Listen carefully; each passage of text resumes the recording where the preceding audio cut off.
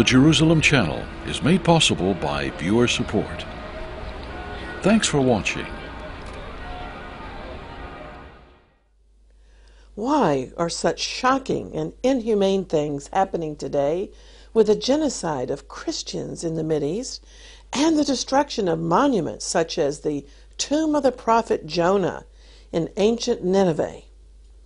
Why is God allowing terrorists to trash so much of the Mideast? Borders are being blurred, and we haven't seen the end of this yet. But of this we can be confident. The Bible speaks of a regional highway of peace during the millennial rule of King Messiah that will stretch from Egypt in the south through Israel and up to a nation called Assyria in the north. Not Syria, but Assyria. Two of these three nations favored by God, Egypt and Israel, already exist, since Israel was miraculously reborn in 1948, and Egypt, of course, has been around since prehistory. A third ancient nation in a triple alliance is still the missing link. It's Assyria, which is yet to reemerge. But watch what's about to happen.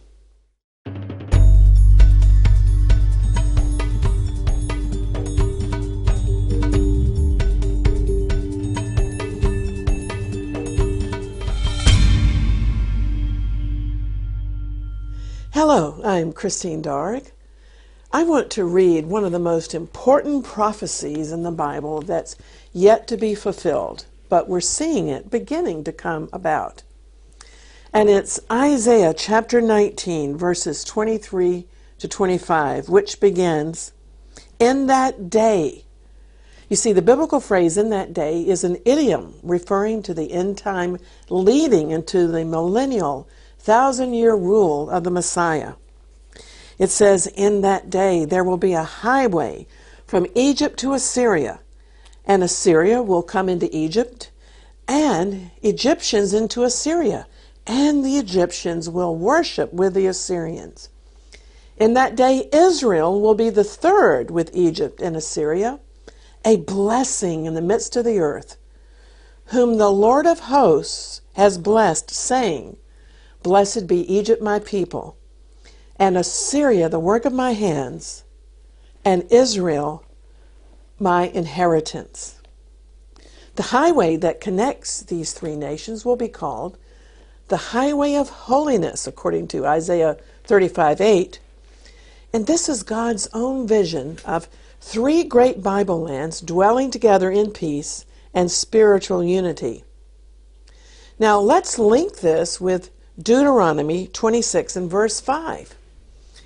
It says that the Israelite patriarch Jacob is referred to as a wandering Aramean or Syrian who went down with his sons into Egypt.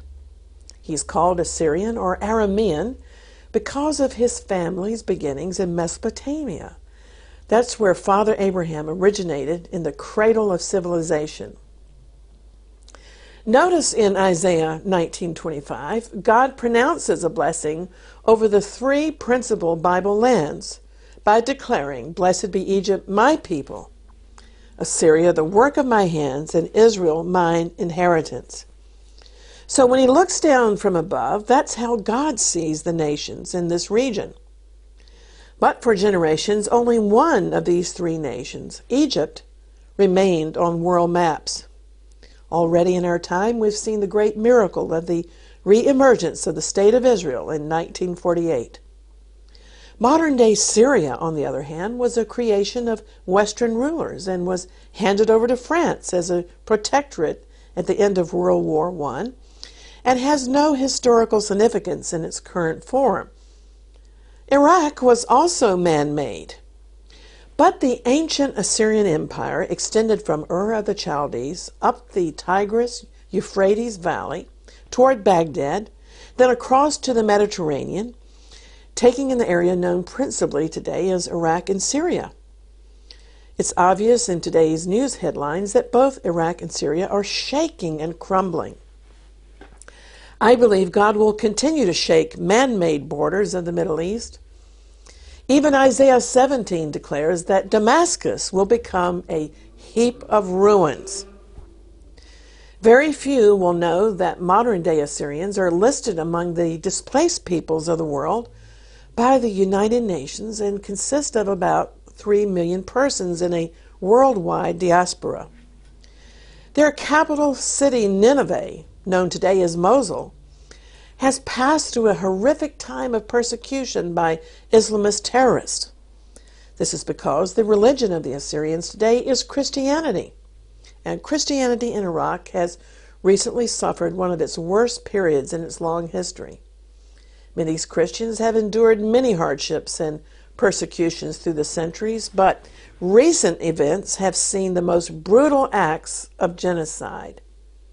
The homes of these persecuted Christians were confiscated and marked with the Arab symbol for the letter N, representing Nazarene or Christian, by Islamist terrorists. Many people all over the world have adopted the Arabic letter for N as their Facebook profile photos in solidarity with the persecuted. The Assyrian Christians of Iraq are an oppressed minority like the Kurds, but even more so because they're not Muslims. Assyrian Christians occupied this region first before Islam, but they've been disinherited by the majority Muslims. The hope and dream of these beleaguered Christians is to establish an autonomous Assyrian state. And in 1991, they were formally accepted as members of the Unrepresented Nations and Peoples Organization, the UNPO. And this is what their flag looks like. The wavy red and blue stripes represent the ancient biblical rivers, the Tigris and Euphrates. The Assyrian ancestral homeland is spread over parts of Iraq, parts of Iran, southeast Turkey, and Syria. They speak the ancient biblical language Aramaic, and this is what the Lord's Prayer looks like in Aramaic. For the Assyrians, August the 5th, 1991 was an historic day, and some Assyrians saw their official recognition as a national people group as a first step toward restoring Assyria as prophesied by Isaiah 19. And another milestone happened in September of 2014 when the Aramaic Christians in the state of Israel were recognized as a national entity on Israel's civil registry.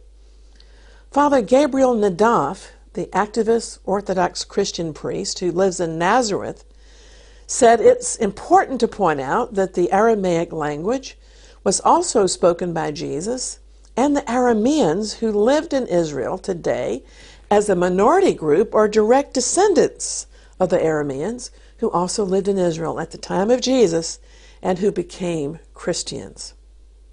Well, Israel's interior minister signed a resolution implementing the Aramaic Christian nationality into the civil registry of Israel. Father Gabriel said a historical injustice was rectified because Israeli citizens of an Eastern Christian origin have in the past been mistakenly identified as Arab Christians.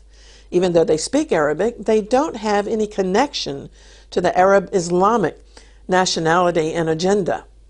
So the visibility of Aramaic-speaking Christians is rising in the news.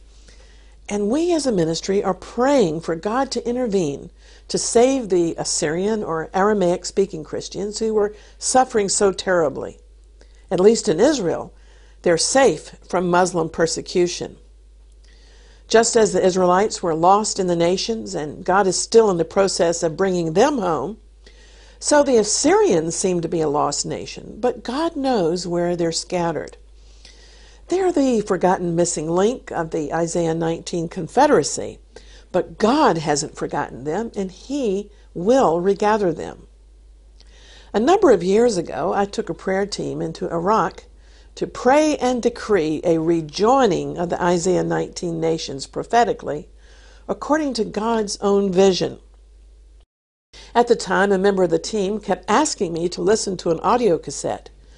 So one day, while I was taking a nap in Baghdad, I decided to listen to the recording, And to my complete surprise, it was Pat Boone singing the theme song from Exodus. This land is my land. God gave this land to me. This brave and ancient land to me, as the song goes. Well, that startled me because God was saying that He wanted me to extend my territory in the Middle East to see the bigger picture of what God sees. He also loves the people of Baghdad, of Assyria, and so forth. He loves not only Israel, but He wants to bring all of the Middle East into His fold, as it were.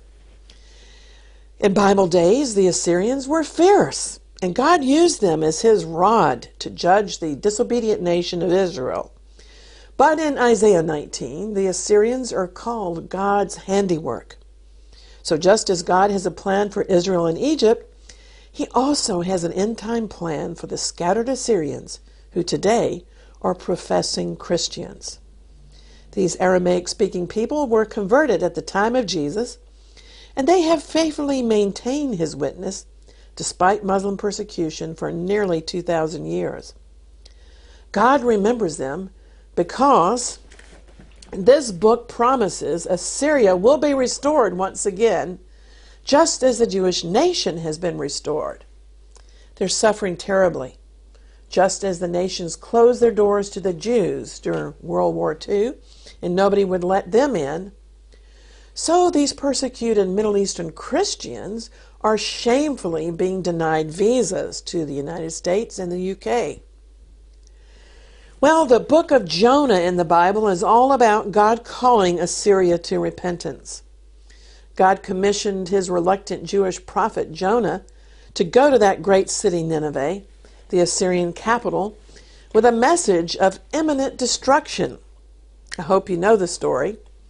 Jonah didn't want to obey God because he didn't love the Assyrians, so he ran away from his assignment, and he jumped on a ship headed west. Jonah was thrown overboard and swallowed by a great fish, and 3 days later the fish vomited Jonah on the shore. But this time he obeyed God, and he went to Nineveh, and he preached hotly, "Yet 40 days and Nineveh shall be overthrown." That was the extent of his message. Jonah didn't preach grace and love. He preached hellfire and brimstone. He reveled in his message of destruction. But the people of Nineveh surprised Jonah. They repented en masse. The Ninevites believed God. A fast was proclaimed, and all of them, from the greatest to the least, put on sackcloth. When Jonah's warning reached the king of Nineveh, the king rose from his throne, shook off his royal robes, covered himself with sackcloth, and humbled himself by sitting down in the dust. And the king issued a decree not to allow anybody, not even the livestock, to eat or drink. Both the people and the animals were covered with sackcloth. Isn't that amazing? Everyone was commanded to call urgently on God to give up their evil ways and violence so that God would relent and turn from His fierce anger. If only our Western nations would repent like that today. The decree of the king of Nineveh reminds me of the promise in 2 Chronicles 7:14. If my people who are called by my name will humble themselves and pray and seek my face and turn from their wicked ways, then I will hear from heaven, and I will forgive their sin and will heal their land. Now, when God saw how the Ninevites repented and turned from their evil ways, He decided not to bring on the destruction. In fact, Jesus Himself later commended this amazing repentance. Jesus said that the men of Nineveh will rise at the judgment day and condemn Jesus' own generation for not repenting en masse, as Nineveh did. God remembers these people. Today, the scattered Assyrians profess to be Christians, although, like all professing Christians, they need a real born-again experience, and God will grant them a real revival in the coming Isaiah 19 confederacy. The highway of holiness will start down in Egypt and will probably follow the ancient trade route called the Way of the Sea that runs up the coast of Israel and crosses over into the plain of Megiddo and into modern-day Lebanon, Syria, and Iraq. Now, just as Syria was a creation of the big powers, so was Iraq. Winston Churchill drew Iraq on a map, and Iraq used to be Mesopotamia or Assyria, and now it's being called Iraq, but it's being disrupted also and dismantled by Islamist terrorists. But according to Isaiah 19, this whole region will eventually be the model of peace and stability. God himself gets the ultimate peace prize because Egypt and Assyria, former sworn enemies of Israel, will live in peace, and King Messiah will rule the region. Well, the rabbis teach that Bible prophecy isn't linear, but comes in cycles and grows in degrees of intensity with each cycle. You see, already there's been a partial fulfillment of Isaiah 19:25 on the day of Pentecost, nearly 2,000 years ago. In the New Testament, in the book of Acts, we learn that many nationalities were visiting Jerusalem during the Jewish festival at Pentecost, called Shavuot in Hebrew, including people from Mesopotamia. And they were joined with Egyptians, Libyans, and of course those in Judea. And they received a mighty outpouring of the Holy Spirit.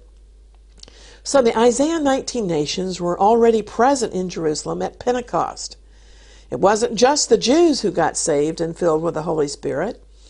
Acts chapter 2 names the Mesopotamians. That's the Assyrians. By the way, the name Mesopotamia means between the rivers. It's the territory between the Tigris and Euphrates rivers. On the day of Pentecost, these Mesopotamians were baptized in the Holy Spirit, and they returned to their land in the power of the Lord. Their ancient church of the East became a great missionary church. The Assyrians, along with the Apostle Thomas, ventured as far as India and China with the gospel. So Asia was originally evangelized by Asians. Christianity is not just a Western import in Asia. The Assyrians were among the first people to embrace Christianity, and they played a great role in making disciples for Jesus in Asia. But a greater fulfillment of the Isaiah 19 prophecy is coming when Egypt, Assyria, and Israel will dwell together without walled borders, and when a superhighway connects them. These three former foes will find level ground at the throne of the God of Israel and his Messiah. Jesus, the Prince of Peace, will bring a true heart alliance that's never been possible up to this point. And when Isaiah 19 comes to pass, Israel will finally fulfill its calling to be a light to the nations and a blessing in the midst of the earth. That's why it's so important to pray Isaiah 19 into being. For example, Daniel the prophet in his day didn't just sit back and watch Jeremiah's prophecy come to pass. No, Daniel fasted and prayed in tandem with prophetic activities as they were happening. He was proactive. He knew God's word would be fulfilled to restore the Jews to Jerusalem. Yet Daniel also understood that God expects his people to pray believing prayers. God allows us intercessors to be co-laborers with him. And so I believe this is the strategic time for us to pray the Isaiah 19 confederation into reality. You see, the stalemate of failed peace negotiations and the cycle of chronic antagonism is not heaven's plan.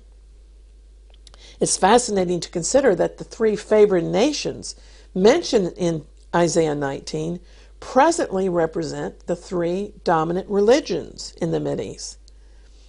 You see, Islam is presently the religion of Egypt, although there's a large Christian Coptic population within Egypt who were there centuries before Islam invaded.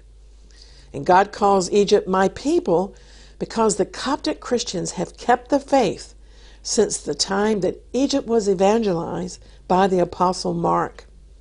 The Coptic Christians have also been passing through horrific persecutions, but God sees and acknowledges them as my people. Israel's predominant religion, on the other hand, is a form of rabbinic Judaism. And the Assyrians, since the day of Pentecost, are traditionally Eastern Christians. Although these three represent three different religions, in the future they will all worship the God of Israel and his Messiah. They'll be united. Therefore, Israel will no longer be exclusively God's people. Egypt and Assyria will share Israel's glory. And to express this expansion, Israel's three names of honor are mentioned in Isaiah 19:25, and each of the three nations receives one of Israel's special titles. But Israel is still preeminent as God's inheritance. Nevertheless, it's quite amazing that Egypt is called Ami, my people, and the Assyrians are referred to as God's creation. So although these three nations presently represent three different religions, it's important to point out that there will not be three religions in the future. All three nations will serve the God of Israel and his Messiah. And Egypt will be freed from the Pharaoh-like spirit of the Islamists. And Isaiah 19 reveals that Hebrew will be spoken in the land of Egypt. The Assyrian Christians will be revived and renewed, and Israel itself, having come through the time of Jacob's trouble and having survived the Antichrist's short reign, will be at peace with King Messiah. Peace will finally be possible because all the peoples in the region will have peace in their hearts by submitting to Messiah's rule. Isaiah 19 is prophetic and so thrilling because it foresees those three formerly hostile nations putting away their prejudices and racial animosities and embracing a common salvation through King Messiah.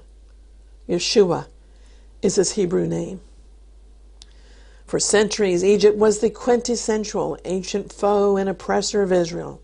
And on the other hand, Assyria was the great scatterer of Israel, the destroyer of Jerusalem and the temple. Two Assyrian kings like winged lions invaded the promised land. The Assyrians took the Israelites into captivity. Yet Isaiah foresees the Israelis returning from Assyria and from all the lands where God scattered the Jews. And both Egypt and Assyria will live in peace and harmony with Israel under the banner of God's blessing. When we examine the current levels of terrorism and hostility in the region, Isaiah's vision seems almost impossible. Is this prophecy only a dream, or can we guarantee it according to God's word? I say yes, this vision of peace and messianic rule is the tenor of all of Scripture. It's surely the vision of Jesus, who said, "If I be lifted up, I will draw all men unto me." And Bible scholars say that we can conclude from Isaiah 19 that there are indeed elect nations endowed with special privileges. For Israel, it's to be a blessing in the midst of the land, to unify the region. And the Lord's seat of empire in Israel will still be preeminent because Isaiah 19 describes the land of Judah as a terror to the proud land of Egypt. The Assyrians, for the most part, are already converted, and they no longer serve their ancient heathen Assyrian gods. But Isaiah 19 outlines Egypt's conversion to the true faith. Verse 18 says that 5 cities will speak the tongue of Canaan.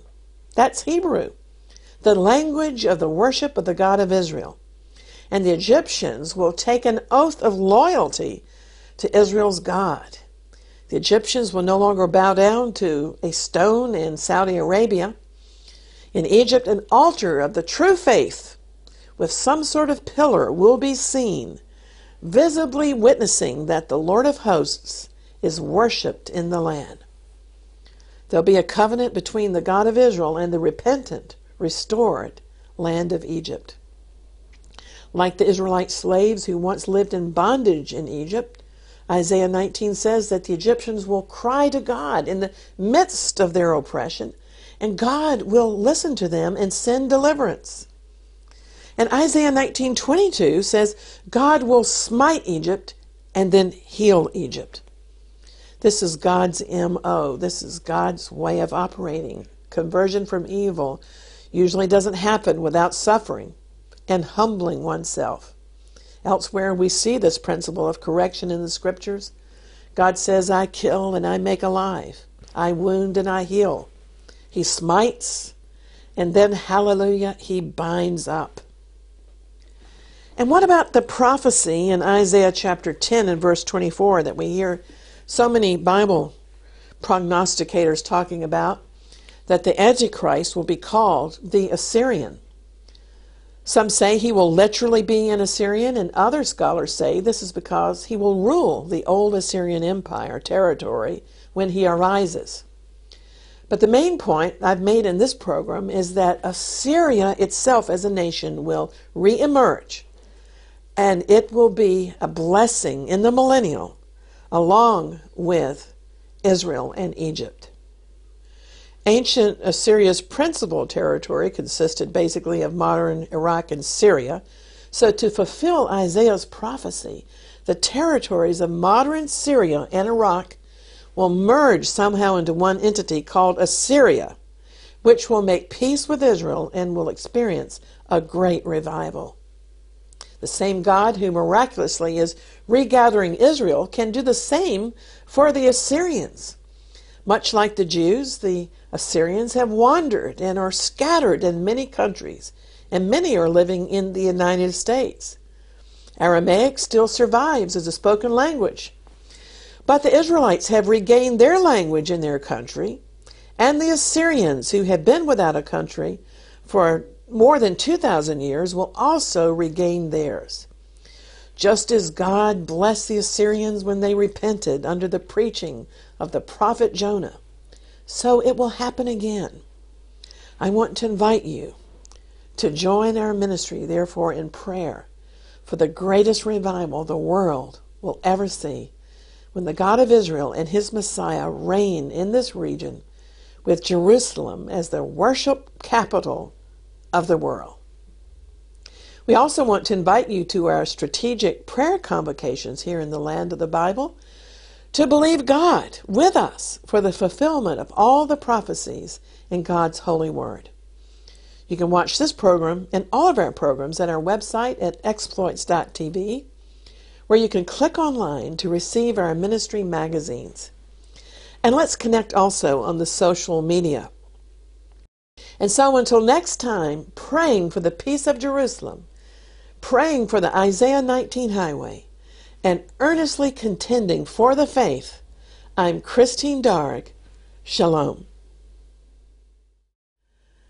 I'm so grateful to God that we can make the Jerusalem Channel available to a global audience and to you. There's so much spam in the airwaves and on the internet to distract us from what's really important. Every day it seems that there's another internet sensation, usually a pet, performing silly tricks or something like that. The experts claim that our attention span for watching a video is just a minute or two, and even that needs razzle-dazzle effects with a thumping soundtrack to retain viewers' interest, so they claim. Well, that's just not what we're about. Taking God's word seriously and explaining what the Lord is doing in this critical hour means that our videos are at least a half hour of content.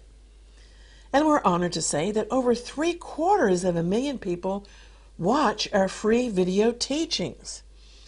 Now, if we were a big church or a large media ministry, we would have all the necessary resources to make the Jerusalem Channel possible, but we're not. We're just a small team with a mandate to declare a biblical message and to help you understand God's heart for Israel and the surrounding nations. And because God also loves the Muslims, the Hindus, and everybody in the world, our ministry also shares the good news of saving health to all nations. Although we make do with the vital support from you, our viewers and website visitors, there's so much more we could accomplish in the critical harvest days ahead. One major goal is to offer our videos in other languages. in Hebrew, Arabic, German, French, Spanish, Hindu, Urdu, and so on. But that will only be possible with your help. Our ministry is tax deductible in the United States, and we're also a registered charity in the UK, which allows us to claim gift aid on qualifying donations. We really need you to help the Jerusalem Channel continue and grow. You can make a credit or a debit card donation online at our website, jerusalemchannel.tv, or by phone. In the USA, it's toll-free at 1-888-245-2692. And in the UK, our national rates number is 0300 561 0005. Thanks so much for being a part of this end time outreach and praying for the peace of Jerusalem.